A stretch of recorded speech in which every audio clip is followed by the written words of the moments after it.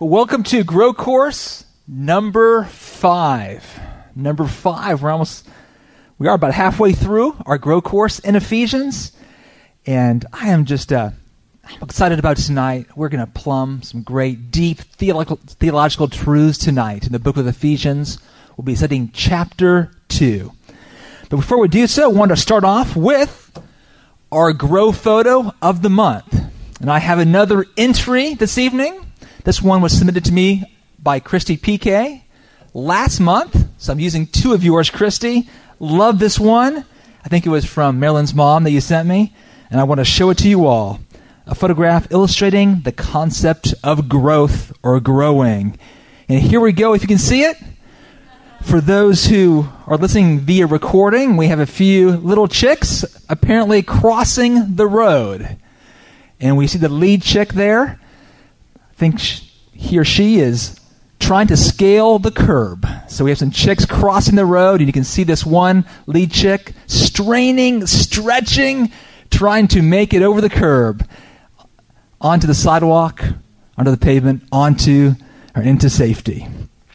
So I love that photo. Thank you, Christy. Well, how does that relate to growth? Well, a lot of growth is about persevering, isn't it? It is about persevering. It's about overcoming, you could say, the bump in the road. All right? The bump in the road right there.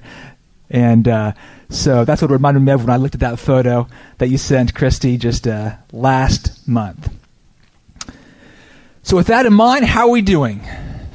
5 months into it, have you hit the wall yet? Have you reached the curb? Are you trying to climb over? Are you persevering? Well, don't give up. All right? Don't give up. It's studying God's Word is a privilege. It's also hard work. But we're going to start seeing the payback if you haven't already. I trust you already have received some benefit, no doubt, from our study so far. But really the payback, even yet to come. I think the payback's tonight. I think the payback's really going to come when we hit chapters 4, 5, and 6. Because all we're studying now are the indicatives, all the truths are going to inform all these commands that we're going to find in the last 3 chapters of Ephesians. I was talking to my wife this evening, asked her how it was going and with studying Ephesians. I said, well, it's going pretty well, but I'm doing a Bible study, and I think she was just kind of looking for some application. Because a lot of these questions that I ask are really the hard work of observing and doing interpretation.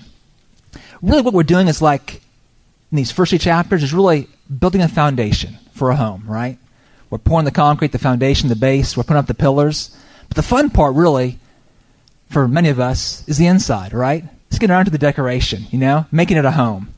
That's really going to come in chapters 4, 5, and 6. We're building the foundation. We're seeing the structure of Ephesians in these first 3 chapters that are really going to inform all the commands that follow, and really the application for the book as well. So all the interior decorating, ladies, is coming in the chapters to come. But we're now setting the stage, building the structure, putting the infrastructure in place for that.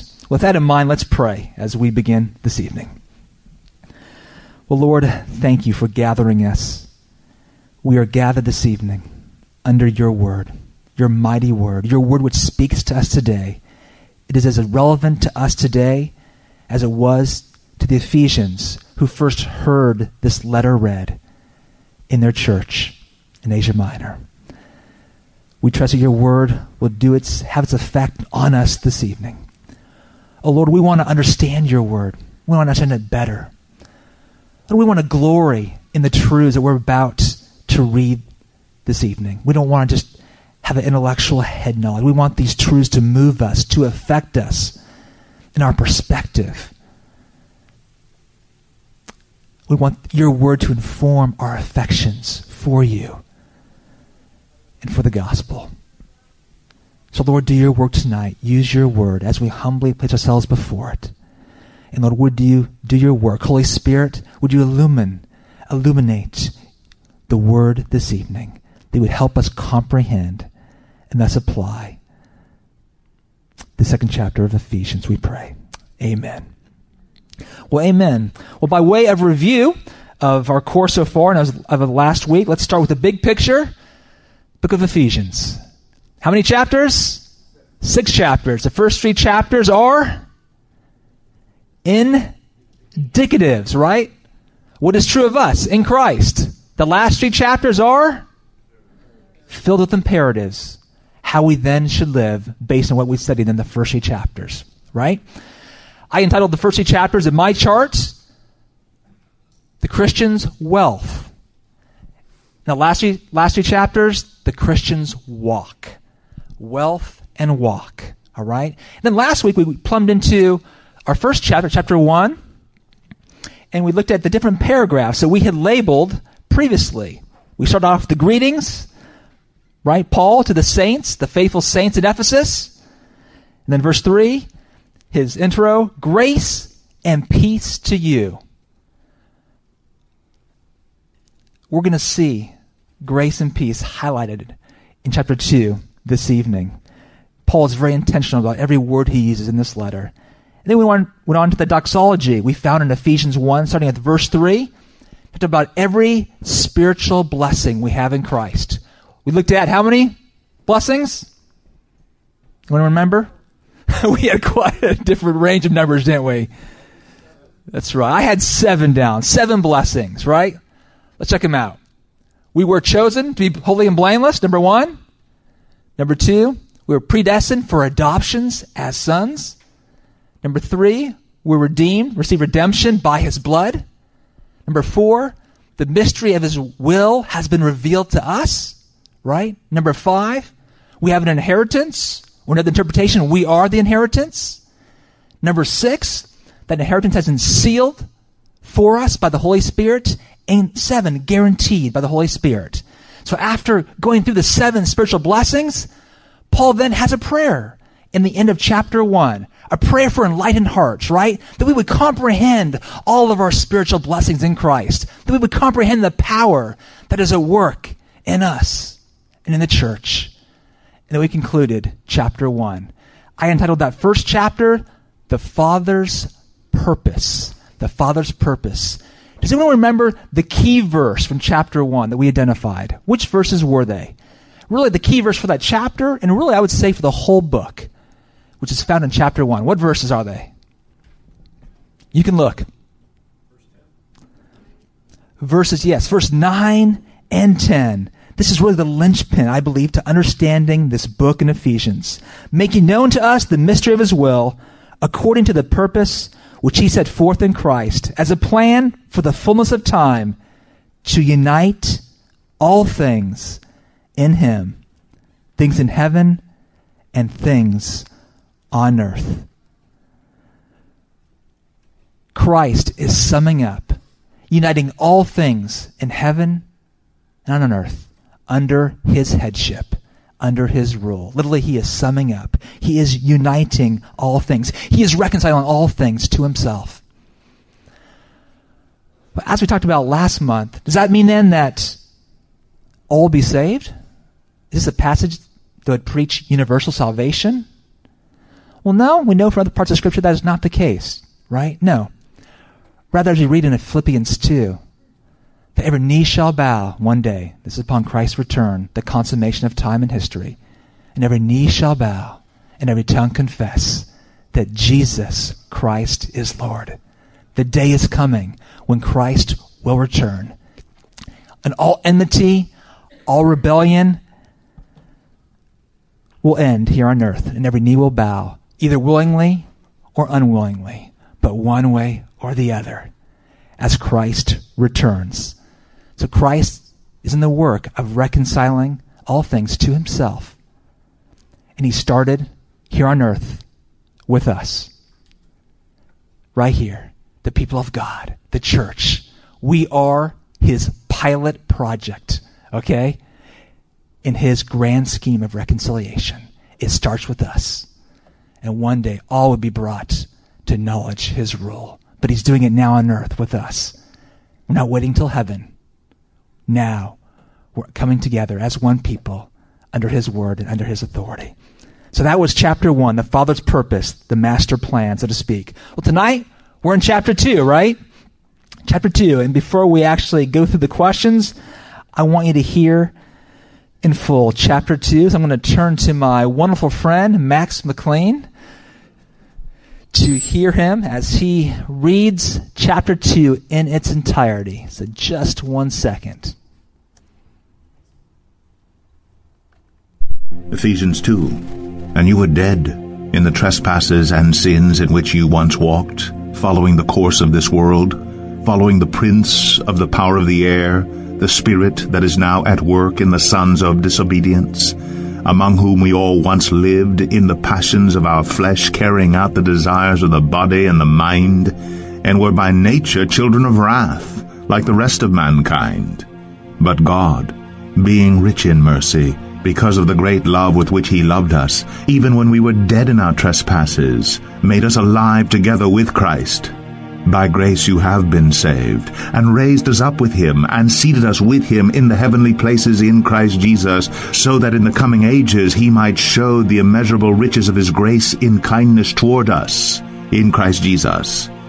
For by grace you have been saved through faith, and this is not your own doing. It is the gift of God, not a result of works, so that no one may boast. For we are his workmanship, created in Christ Jesus for good works, which God prepared beforehand, that we should walk in them.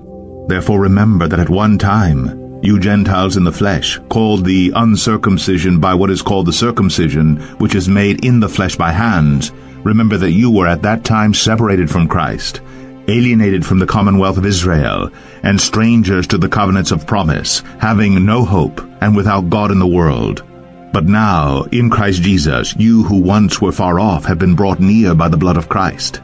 For he himself is our peace, who has made us both one, and has broken down in his flesh the dividing wall of hostility, by abolishing the law of commandments and ordinances, that he might create in himself one new man in place of the two, so making peace, and might reconcile us both to God in one body through the cross, thereby killing the hostility.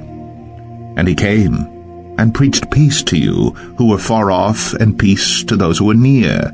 For through him we both have access in one Spirit to the Father. So then you are no longer strangers and aliens, but you are fellow citizens with the saints and members of the household of God, built on the foundation of the apostles and prophets, Christ Jesus himself being the cornerstone, in whom the whole structure, being joined together, grows into a holy temple in the Lord. In him you also are being built together into a dwelling place for God by the Spirit. Ephesians. I wish I had that voice. I'm sorry, guys. That is so cool. We were talking earlier. I think we should turn on the lights, when Max McLean speaks. But there we go, Ephesians 2 in its entirety. Well, with that in mind, let us open up, and if you have your questions from last week, we're going to go through those. We're going to definitely share some answers that we've gathered from our study this last month. I'm going to interject a few things as comments as well as we go through this, so we have some time to do that together as one group this evening. So once again, our aim is to see how Ephesians 2 is put together, how it fits into the larger scheme of Ephesians, and how it's particularly arranged by paragraph in this chapter. So that's what we're seeking to do, and I'll make some application along the way that hopefully will help us and serve us now and for the weeks to come as well. So let's start off with your first question here as we probe Ephesians 2. Basically, Ephesians is broken up into two very large paragraphs, right? Verses 1 through 10 and the verses 11 through 22. So we're going to start with that first glorious 10 verses, a well-known section of the book of Ephesians, chapter 2, verses 1 through 10. Well, as I mentioned in your first question there, this first section, the first 10 verses, is an elaboration or an expansion of verses of a topic which Paul has already introduced in the first chapter. So remember, Paul has already really addressed all the topics he's going to expand and elaborate on in the further chapters. So here we come to chapter 2. What is this section an elaboration on? Which verses that are found in the doxology of chapter 1? What do you come up with? Just go for it. If you have it. 7. Verse 7? Redemption through his blood. Great. Any others agree with him? Any other answers?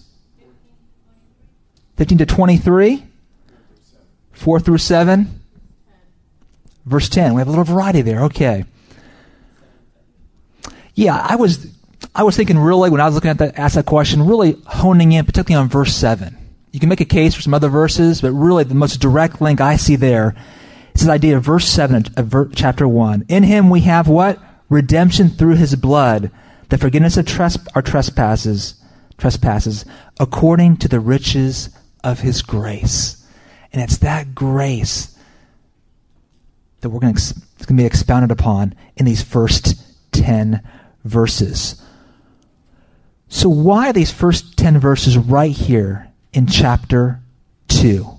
How does this section fit or correspond with the theme of Ephesians? If we identify the theme or the key verse as verses 9 and 10, that is a plan for the fullness of time, to unite all things in him, things in heaven and things on earth.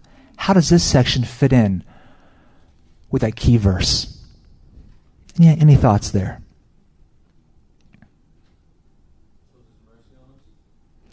Showing us mercy, that he is, right. But how does it fit particularly with verses 9 and 10? This idea of the Father's purpose and plan to unite all things in Christ.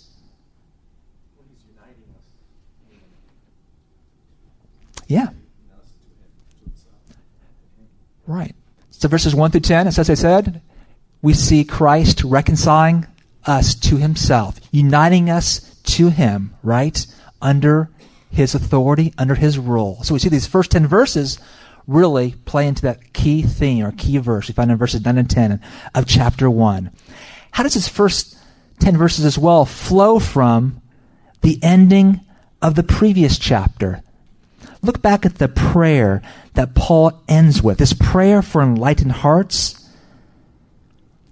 And look particularly at verse 19 and 20. How does that relate? This idea of Christ's power, or God's power towards us who believe, according to the working of his great might, that he worked in Christ when he raised him from the dead and seated him at the right hand in the heavenly places.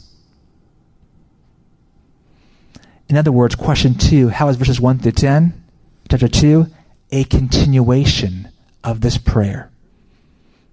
Do you see the link there?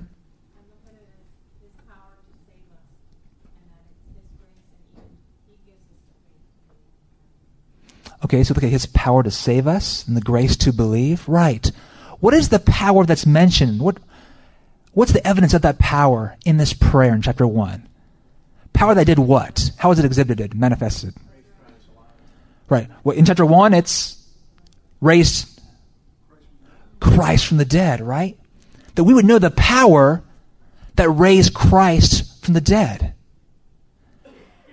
It's the same power which did what? In Ephesians 2.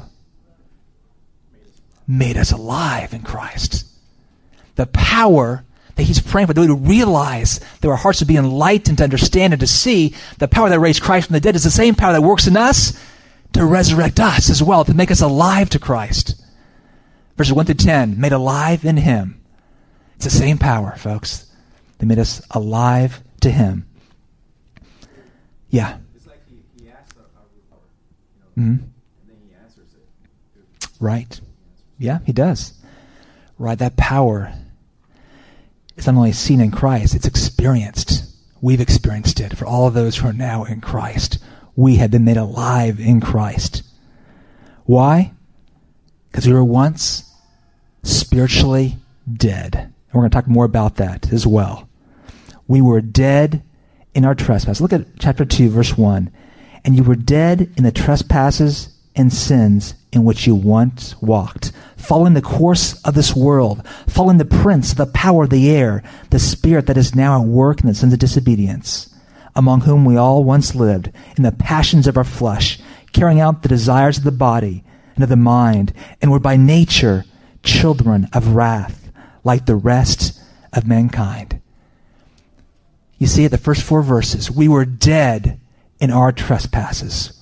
We weren't sick in our trespasses. We weren't stubborn in our trespasses. We weren't stuck in our trespasses. We were dead, spiritually dead and estranged from God and unable to respond to God's call apart from his power at work within us that regenerated us, made us alive, that we could then respond. We were literally dead men walking, weren't we? We were zombies following the course of the age and the prince, the power of the air. We were unable to respond to God. We were dead until he made us alive. What wonderful news. When I ponder that truth right there, we've been made alive in Christ. Christ's power that raised from the dead is at work in us. I think, is there any situation that is too difficult for God? Anything that's above his pay grade? Anything which is beyond his outstretched arm? Is there anything, any situation at all? If God could raise Christ from the dead and raise us spiritually from the dead, what can he not do? What situation can he not save? Maybe that unsaved family member that you're praying for, a friend. Can he not reconcile an estranged relationship or resurrect a dead marriage? Can he not reach us in financial crises, when we're ailing and our health is failing? Is there anything too difficult for the Lord? No, his power at work in Christ. It's the same power that was at work in us that made us alive in Christ when we were dead. And that's the first four verses. The first three verses. And then we get to that pivotal point. That's question number 3. Which verse is a turning point in the flow of Ephesians 2, 1 through 10? And what word or phrase tips you off? What was that? But God. Verse 4, right? But God. Oh, may those be sweet words to you. These are the words. This is the anthem of every Christian. But God. But God. And you were dead in the trespasses and sins in which you once walked. But God. Following the course of this world and the sons of disobedience. But God. Among whom we all once lived in the passions of our flesh, carrying out the desires of the body and of the mind. But God. And we're by nature children of wrath, like the rest of mankind. But God. May those be sweet words to you. I was talking to the guys when we were traveling to Minnesota. Happened to be in this part of Ephesians. What sweet words. I don't want to forget those words. But God. That is my hope. That is my hope. May it be yours as well. God intervened. He awakened me from the dead. It's a story of the Christian life, isn't it? But God. Well, let's move on. We go on the latter part of this first paragraph. Let's look at Ephesians 2, 8 and 9. A well-known scripture. For many of you, perhaps you've even memorized these two verses. Verses 8 and 9. Let me just back up, actually. Just read again. Lead up to that verse, and we'll read those two verses as well. But God, being rich in mercy, because of the great love with which he loved us, even when we were dead in our trespasses, made us alive together with Christ.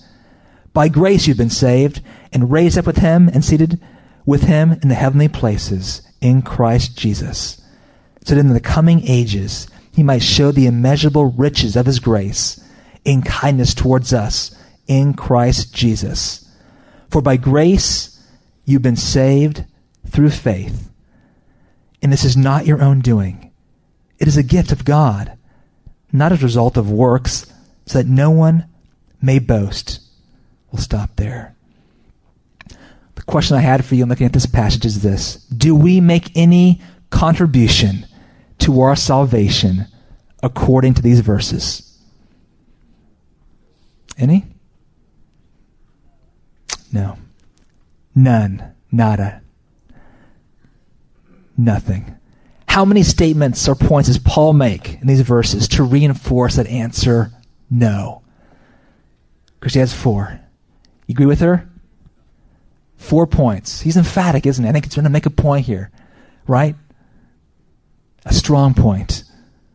Going over the top almost. What? Let's name them. 4. This grace is not your own doing. Clear enough? Number 2. It is what?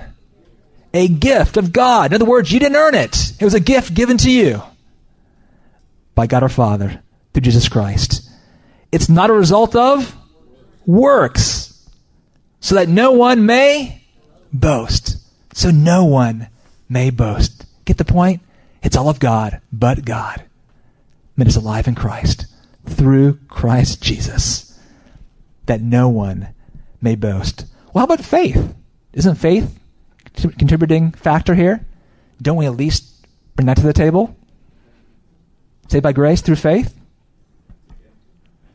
Yeah, faith is a gift, is it not? Yeah. See, faith is what we do add to it in one sense, but it's not meritorious. It means it doesn't earn any merit with God or any favor with God. Our faith that we express is simply a response to what he's already done. See, he made us alive in Christ. We weren't even able to respond in faith until he made us alive in the first place. So he had to make us alive. We weren't able to awake ourselves from the dead. He did it. He regenerated our hearts. So our faith is a response to what he's already done. So even that we can't take credit for. Yes, we're still called to have faith, to repent and have faith. Yes, we are. But that faith, yes, is ultimately derived from him. It is a gift from him. We wouldn't even know our need, let alone be able to respond, if he hadn't first made us alive in Christ. But God. It's all of him from first to last. By grace alone, through faith alone. Let's go. In Christ alone, for the glory of God alone, right?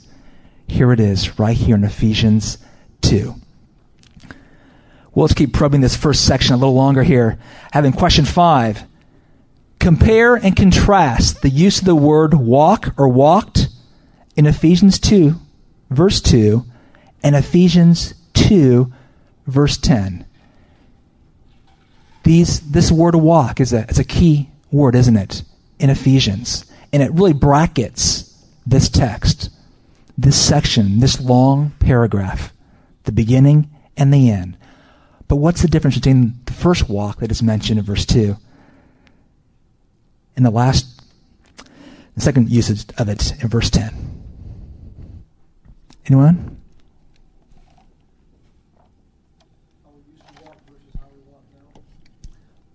Okay, how do we used to walk?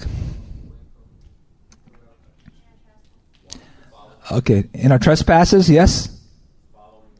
Following the world. Following our flesh, right?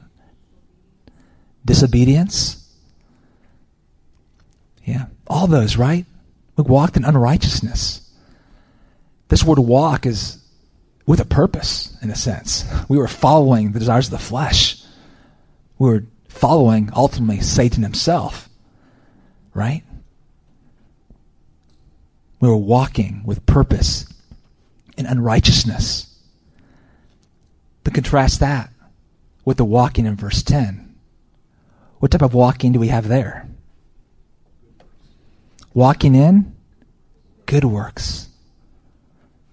Right? Walking in righteousness. So what's the difference? How do we get there from verse 2 to verse 10? Yeah. By accepting Jesus, right? By responding in faith to the work he's done in our hearts. Yes. The contrast there is that, walking in God's works. Okay, so walking in our works, verse 2, and verse 10, walking in his works. Right. Let's tease this out a little bit, especially that verse 10. What does it mean to walk in his good works? I do want to pause here for a little bit and just think of what this means. I think there's glorious implication and application for this truth. We often stop at verse 9, don't we? If you memorize this, we often start at we memorize verses 8 and 9. But you got to include 10. See, we've been saved, yes, by grace through faith. But we've been saved to do what? We've been saved for good works. We have been saved for a purpose. That purpose is good works. We've been saved in order to walk in the good works which he has prepared for us in advance. In other words, we've been saved to serve. That's what we see here in Ephesians 2, don't we? Man, that's amazing. He created me. He created you. He saved me. He saved you to do good works. But it goes deeper than that. He chose you. He chose me, as we learned in chapter 1, before the foundation of this world, to do good works, which he had prepared long before you were even created or saved. God had a plan. Yes, to save you, but he also had good works planned in advance for you to walk in, you specifically, that would glorify him. Before our hearts were regenerated, before, when we were dead in our sins, when we were unable to please God, when our works were futile, he saved us. You see, when we were walking in verse 2 in unrighteousness and our own dead works, they were unfit, unable to please God. I reminded of a verse in Titus 1:16. Let me read it to you. Titus 1:16 says this: they, as the circumcisers, the legalists, so to speak, profess to know God, but they deny him by their works. They are detestable, disobedient, unfit for any good work. That was us prior to Christ. We were totally unfit for any good work. We were unable to do any good work in the eyes of the Lord.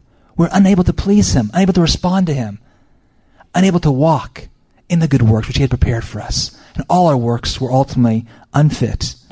We were unfit for any good work. But God saved us to serve, to walk in those good works. How does this truth help you?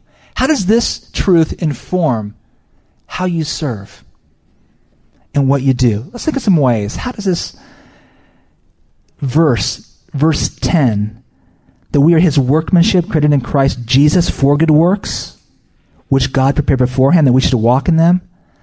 How does that truth, or how should it affect us in the way in which we serve? At home, in the church. Some ideas. What are the implications of this in your work? Let's brainstorm together here. Bonus question, not in your notes. Ah, that's great. You hear that? Our work will be fruitful. Yeah, elaborate on that. That's good. Great. So all the things he's called us to do, whether it be raising children, evangelism, discipleship, vocational calling, absolutely. Yeah, you see, what that tells me is our labor, our good work, is not in vain. That encourages me. It's not in vain. That which God has called you to do as a father, a husband, or mother, or wife, or in your vocation, in your career, in your service to the church, it's not in vain. God has prepared those works in advance for you. He has prepared you for it. He has sanctified you for it. He set apart you and this work for his service. And he has made those works good. You can't fail to please him. As we are faithful, we cannot fail to please him. As we walk in the works which he has prepared. That's great news. What else? What are the implications? Yeah, Christy.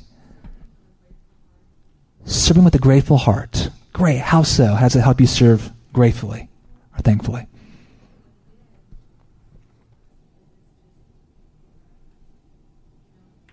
Great. It's gratefulness. Yeah, it's all of him, isn't it? From beginning to end, right? He's one that saved us, prepared us for these good works, and fit us uniquely for these good works. And he's going to fulfill his good works in you. So yeah, no room to boast. But yes, much room for gratefulness and thanksgiving as you comprehend his amazing grace, right? Great. Humble as well. It is very humbling. Yes, it is. Yeah, Bentley and Cindy, yeah. I was thinking on the other side, and you can be fruitful. Great. We can fight with this verse, can't we, against doubt, second guessing. Maybe I missed it. Maybe I missed this erroneous thinking. I missed plan A for my life, and I know I'm plan B, and I'll just kind of eke it out, I guess. But, no. Listen, if you're in Christ, you're not going to miss it. You're not. He's prepared these good works for you. You're not going to miss it. He saved you for those good works. I find that immensely helpful and comforting. What it does mentally as well, it helps with me just with contentment as well. That as I am faithful, I won't miss out on what God has for me. Perhaps you don't necessarily say this out loud, but maybe you think this thought occasionally. If I don't put myself forward, my boss, my spouse, even my pastor, they won't recognize my hard work. They won't appreciate me for who I am. They won't appreciate my gifting or my skill set. I'll get passed over. I'll get left in the cold. My gifts will be wasted. You had those thoughts in one way or the other? No, they won't. Not if we're reading Ephesians 2:10 correctly, and I believe we are. See, when we have those thoughts, we can begin to chafe, can't we, in discontentment. We begin to strive, right? We strive, but we never arrive at contentment. If that's the case, we often find it hard, don't we, even to recognize or to celebrate the good works of others. Because others' good works that you see and that are recognized, they're all about you. It's a reflection back upon you. Well, I'm not doing those good works. It becomes a threat to you. Maybe you feel guilty. I'm not doing those good works. You feel guilty?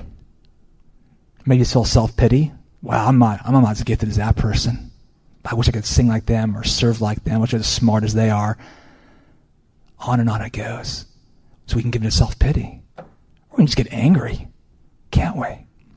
No, God has prepared good works for you, especially for you.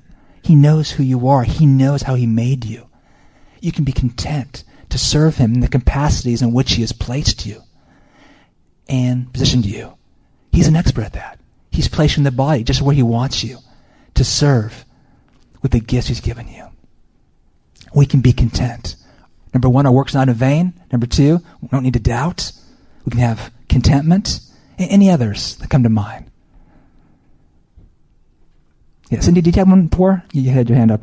And then Jason, yeah. That's great. I love that phrase. Yeah.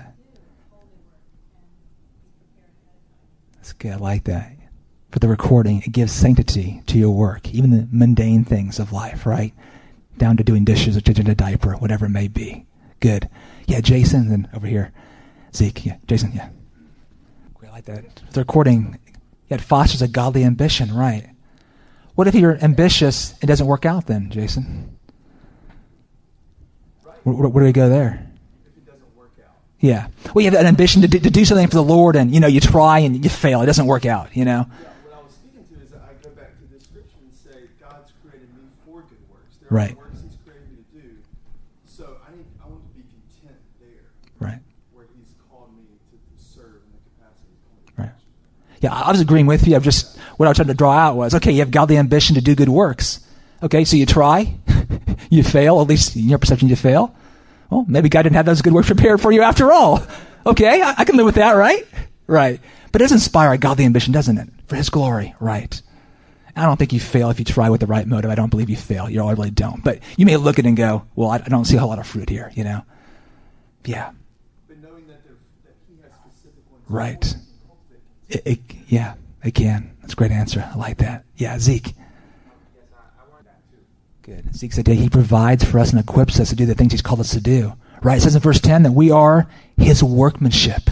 We are His work. He's crafting us. He's inputting into us by His grace to do the very things. So there was grace and there's strength to do the things that He's asked of us. Oh, that helps me as well. I don't often feel that way. But yeah. One more. Yes, Matt. I just really like the term, they use the term walk, the privilege of walking in Him. That's great. We get the privilege of walking. Matt was commenting on he likes the word usage there, the walking, that imagery there. The intentionality, right? We get to participate in our own sanctification. Yeah, it's not like, well, Lord, okay, zap me with good works. No, we need to walk. Put one foot in front of the other, right? In faith, right? And walk in those works, serving him. Great. We're going to move on here. That's a great little excursus there from the first 10 verses of Ephesians. And there's a lot more we can mine there. But I do want to head off and talk now about the second large paragraph, verses 11 to 22. Here he is shifting gears a little bit now. He's talking about our own reconciliation with Christ. Now he's bringing this teaching about Jew and Gentile being united together. And we're going to explore what Paul is communicating here in these verses. But first of all, your question in your homework was this. Ephesians 2:11 through 22 is an elaboration or an expansion of which verses were first introduced in the doxology? What do you think? Oh, okay, go ahead, sorry.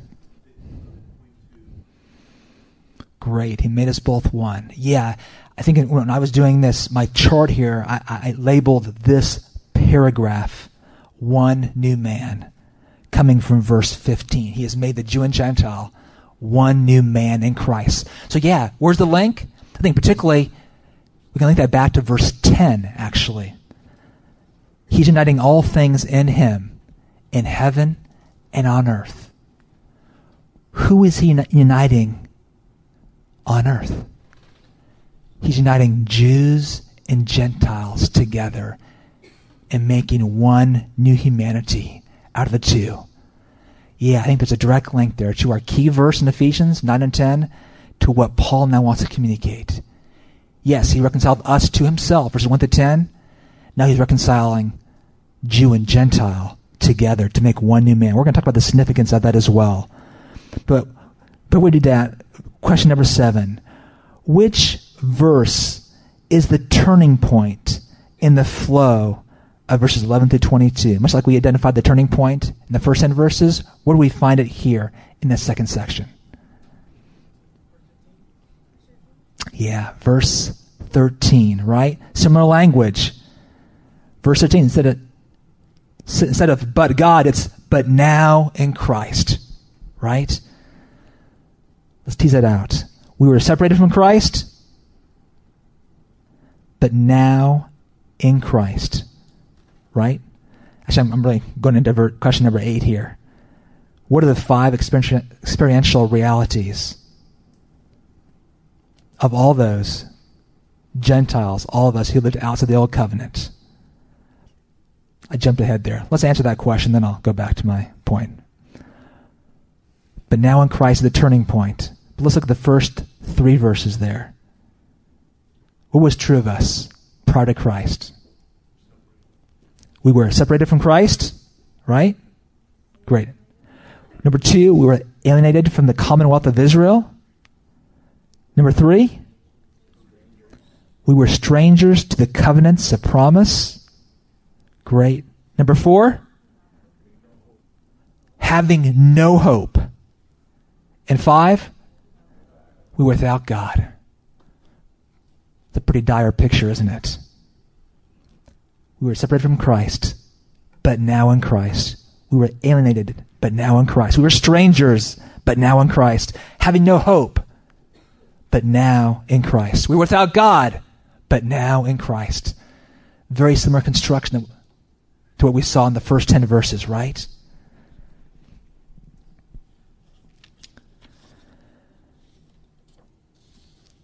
Well, question 9. What barriers have now been removed for us, for Gentiles, according to Ephesians 2:13 through 15a? And what is the result?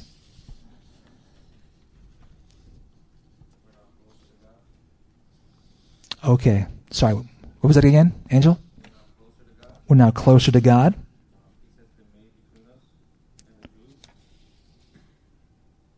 Right. So what barriers have been removed? Right. We're closer to God. In other words, we were far off. There's a chasm, right? We've been brought near. What's the next one? Good. Hostility. What kind of hostility? Between whom? Between who? Us and God. That's not what he's talking about right here so much. Jews and Gentiles. Let's pause it just for a second, because I think we fail, perhaps in our day and age, to really comprehend the significance of that. How radical it was that God would unite Jew and Gentile together. We can hear, okay, that's nice, I understand, but do we truly understand? I was thinking about this today, actually. Remember Peter in Acts, when he was told to go to the house of this Gentile centurion, Cornelius?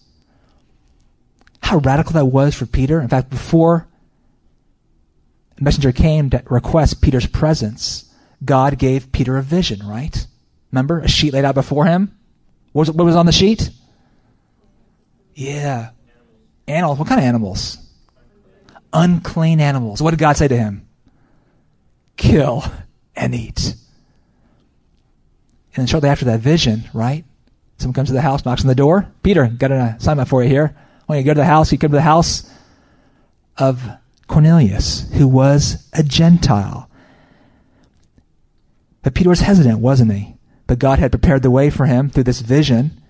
He says, he goes in Acts 10 to Cornelius' house, says, listen, you know, as well as I do, Cornelius, that it's forbidden by law that I even enter your house, because I am a Jew and you were a Gentile. There was a hesitancy, but not just that. There was more than that between the Jew and Gentile. There was a hostility between the two. A hostility so great in biblical times between Jew and Gentile that the Jews wanted to kill Jesus for his teaching regarding bringing the gospel to the Gentiles. And for the same reason, he wanted to kill Paul as well. Let's take a look at that. Luke 4. I want to comprehend this hostility. Luke 4 is another pretty well-known passage here where Christ is speaking in the synagogue. He gets up to read the scripture of the day in the synagogue. And it comes from the book of Isaiah, chapter 61. So he stands up in his local synagogue and he says these words. The Spirit of the Lord is upon me, because he has anointed me to proclaim good news to the poor. He has sent me to proclaim liberty to the captives and recovering of sight to the blind, to set at liberty those who are oppressed, to proclaim the year of the Lord's favor. He sits down. Says, today the scripture has been fulfilled in your hearing. Verse 22. And all spoke well of him and marveled at the gracious words that were coming from his mouth. But read down. Then Christ says these words. So they're cool with him right now, okay? They're amening Jesus, reading from Isaiah 61. I'm with you, brother. Great word. May it be. And then he says these words. Verse 25 and 26 and 27. But in truth, I tell you, there were many widows in Israel in the days of Elijah, when the heavens were shut up 3 years and 6 months, and a great famine came over the land. And Elijah was sent to none of them, but only to Zarephath, in the land of Sidon, to a woman who was a widow, i.e., a Gentile. In verse 27, and there were many lepers in Israel in the time of the prophet Elijah, many in Israel, and none of them was cleansed, but only who? Naaman the Syrian, a Gentile. And look at the response in verse 28. When they heard these things, all in the synagogue were filled with wrath, and they rose up and drove him out of town and brought him to the brow of the hill on which their town was built. Why? So that they could throw him down the cliff. A few verses ago, they're singing his praises. And they want to kill the man. Why? Because of his words of God's mercy to the Gentiles. What's interesting, when he was quoting Isaiah 61, he actually stopped in the middle of the verse. We end with to proclaim the year of the Lord's favor. But you know what the very next words are? It's this. The day of vengeance of our God. To proclaim the year of the Lord's favor and the day of vengeance of our God.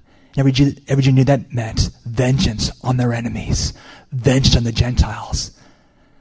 That's what they wanted to hear from Christ. They wanted to hear the Lord's favor upon them and vengeance for their enemies. Vengeance for the Gentiles. But he didn't say it.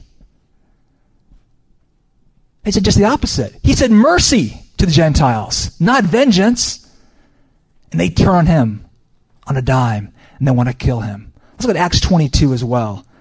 Same dynamic is happening in Acts 22. Here we have Paul. It's been prophesied that he would be arrested, handcuffed in Jerusalem. And indeed, we see he gets there. Things aren't going well. He's in Jerusalem. He's in the temple in Jerusalem.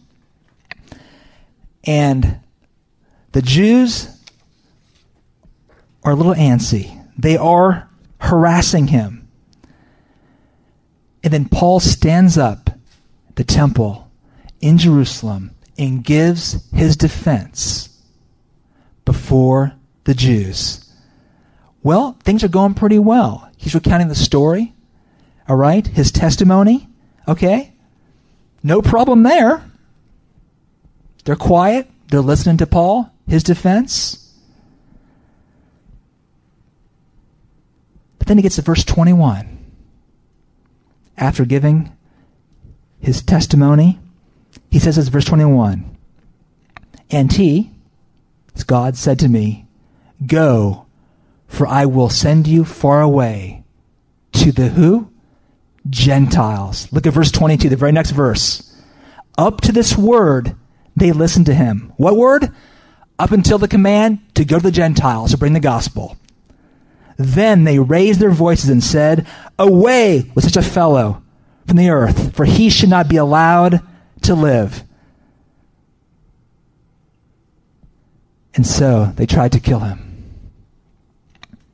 Wow. Why? Because he was sent to the Gentiles. Do you see the hostility here? The law separated the Jew from the Gentile, and there was great hostility as well. Hey, they were the chosen people of God. The Gentiles, i.e., most of whom they saw were the Romans, who were ruling their land, were the enemies, and they despised the Gentiles. That helps, doesn't it? When we see that God, in his master plan, came to reconcile us, yes, to him, but also to reconcile Jew and Gentile. There was no more greater animosity between the Jew and a Gentile. He's taken the most divisive relationship that they knew, and he said, I've come to reconcile you together as one under my rulership. Do you see it? That was radical. Yeah, Bentley. We have been. And look at what he's doing as well, what he did and what he's accomplished. In Ephesians 2, verse 15. He made the two, he reconciled the two, Jew and Gentile, by abolishing the law of the commandments expressed in the ordinances. Okay? Nullifying the old law, the old covenant that separated Jew and Gentiles. That he might create in himself one new man. This new means one new man in terms of new in quality. There'd be one qualitative difference now. Another way you can put it is, he created one new man, or he created one new ethnicity out of Jew and Gentile. One new man from the two. Not just a Jew and Gentile coexisting together. No, one new man, one new ethnicity. One people defined not by their ethnicity or cultural heritage as much as defined now by Christ. That is now their primary identity as one new man. He made one new man out of the two. Lenny?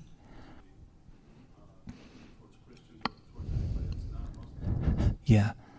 In terms of hostility? Yeah, and that's great. Certainly. The level of hostility between, right, a Jew and a Muslim, or us, right, Christians and the Muslims, right. Yeah, this is fierce. And God reconciled both together in Christ. I think the implication for us as a church as well is that God is bringing, even here at Palm Vista, is he not? All different races, ethnicities, backgrounds, and bring us together as one people who are defined not so much by our country of origin, but defined by Christ. That is to God's glory. That's what he's doing. That's what he's doing. Hopefully our church will reflect that. I believe it does here in Miami. What God is doing, making us one in Christ. Doesn't mean he abolishes all distinctions, okay? But our primary identity is now not in our flesh and blood. Our primary identity is in the blood of Christ. And that's a big difference. And only Christ can do that. Only Christ can unite different people, ethnicities, under one banner. His banner of grace. And that he's done, he's doing. It's a powerful testimony and reality to what God is doing and what he will do. But I'm getting ahead of myself in chapter 3. That's going to be a wonderful thing to explore. So what is the result? What is the result of Christ removing the barriers between Jew and Gentile? There's one new man. What are some other results that we see in the remainder of this text? Okay, I heard peace, right? And that word peace, has the Jewish connotation, shalom, right? Wholeness, I think really salvation, peace with God, and peace with one another as well, right? Peace. What else do we see in here? Reconciling us both to God, right? What else? Fellow citizens of the household of God, right? Access to the Father in one Spirit, right? Dwelling place of God. He's making us now together a dwelling place of God. Two synonymous terms here. That we're fellow citizens of the household of God, which grows us into a holy temple. That word for holy temple is the sanctuary, the holy of holies. He's uniting the most hostile elements of his creation, humanly speaking, and making them one, right? And he is dwelling now in the midst of them. We are the holy of holies. We are the sanctuary where God now dwells. What a heavenly picture. What a picture of what God is doing in the church. He is dwelling among us. God's manifest presence through his Spirit is among us as we gather as his people, as his church. Wow. What a picture, huh? Of the church and what God is doing. It's what he's doing right here at Palm Vista. It's what he's doing. His great reconciling work. Well, last question. In the flow of Ephesians 2, why do you think verses 1 through 10, made alive in Christ, precedes verses 11 through 22, which I entitled One New Man? In other words, how do these two paragraphs fit together? Any idea? Yeah, Bentley. Sure, go for it. I think I'm following you. I mean, that is true. I think you're summarizing that second paragraph there. But maybe you said it, I didn't quite hear it. Why must verses 1 through 10 precede verses 11 through 22? Yes. It's good. Thank you. I mean, it's over here. I mean, right? We were dead, right? First, I made alive, right? Right. That's what you're getting at here. Yeah, I agree. Anything else you want to add to that? Yeah, Matt, and then Christy? Basic cause and effect, the effect of what that does for us. Yeah, good. Yeah. Anything to add to that, Christy? Yeah, it is. I think there's a linear logic here, isn't it? We must first be reconciled to God, and then, as I said, then reconciled to one another. In one sense, spiritually that occurs simultaneously, but experientially it doesn't. We're reconciled to God first, and then we experience here on earth that reconciliation with one another. But that vertical must first precede, in one sense, the horizontal. That's why so often when we deal with conflict or counseling, we want to deal with the relationship with God first. Because the vertical affects the horizontal relationships, okay? So we address the vertical first. In a sense, I think Paul's doing a similar thing. We were reconciled to God. and thus also reconciled to one another as well. I think there's a linear logic there that Paul is getting at. So the first 10 verses is the vertical reconciliation. He's not dealing with so much with Jew and Gentile in our relationships, but our relationship with God, right? And the second half of the chapter, our relationship with God via one another as well, the horizontal. Good. And that completes chapter 2. Any questions that you'd have in the remaining minutes here on this first chapter, or even the first 2 chapters?